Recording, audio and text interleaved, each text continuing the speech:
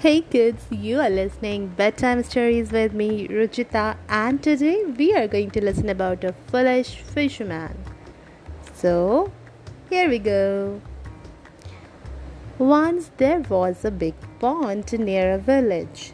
The villagers used the water of the pool for drinking and for other purposes as well. The pool abounded with fish. Once a fisherman went fishing to the pool. He spread his net into the pool and sat down.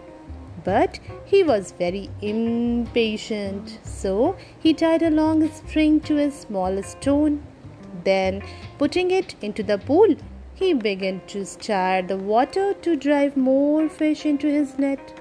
A villager saw him do so and asked him not to make the water muddy. But the fisherman didn't listen to him and went on beating the water and making it dirty. Becoming so muddy and dirty, the fish started dying. Most of the fish died, and now the only source of earning for the fisherman also mixed in mud. Now the fisherman was disgruntled to see this and started feeling guilty.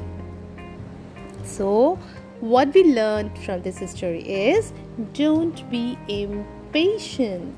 Be a patient, loving kids always. Till then, enjoy yourself and good night from my side.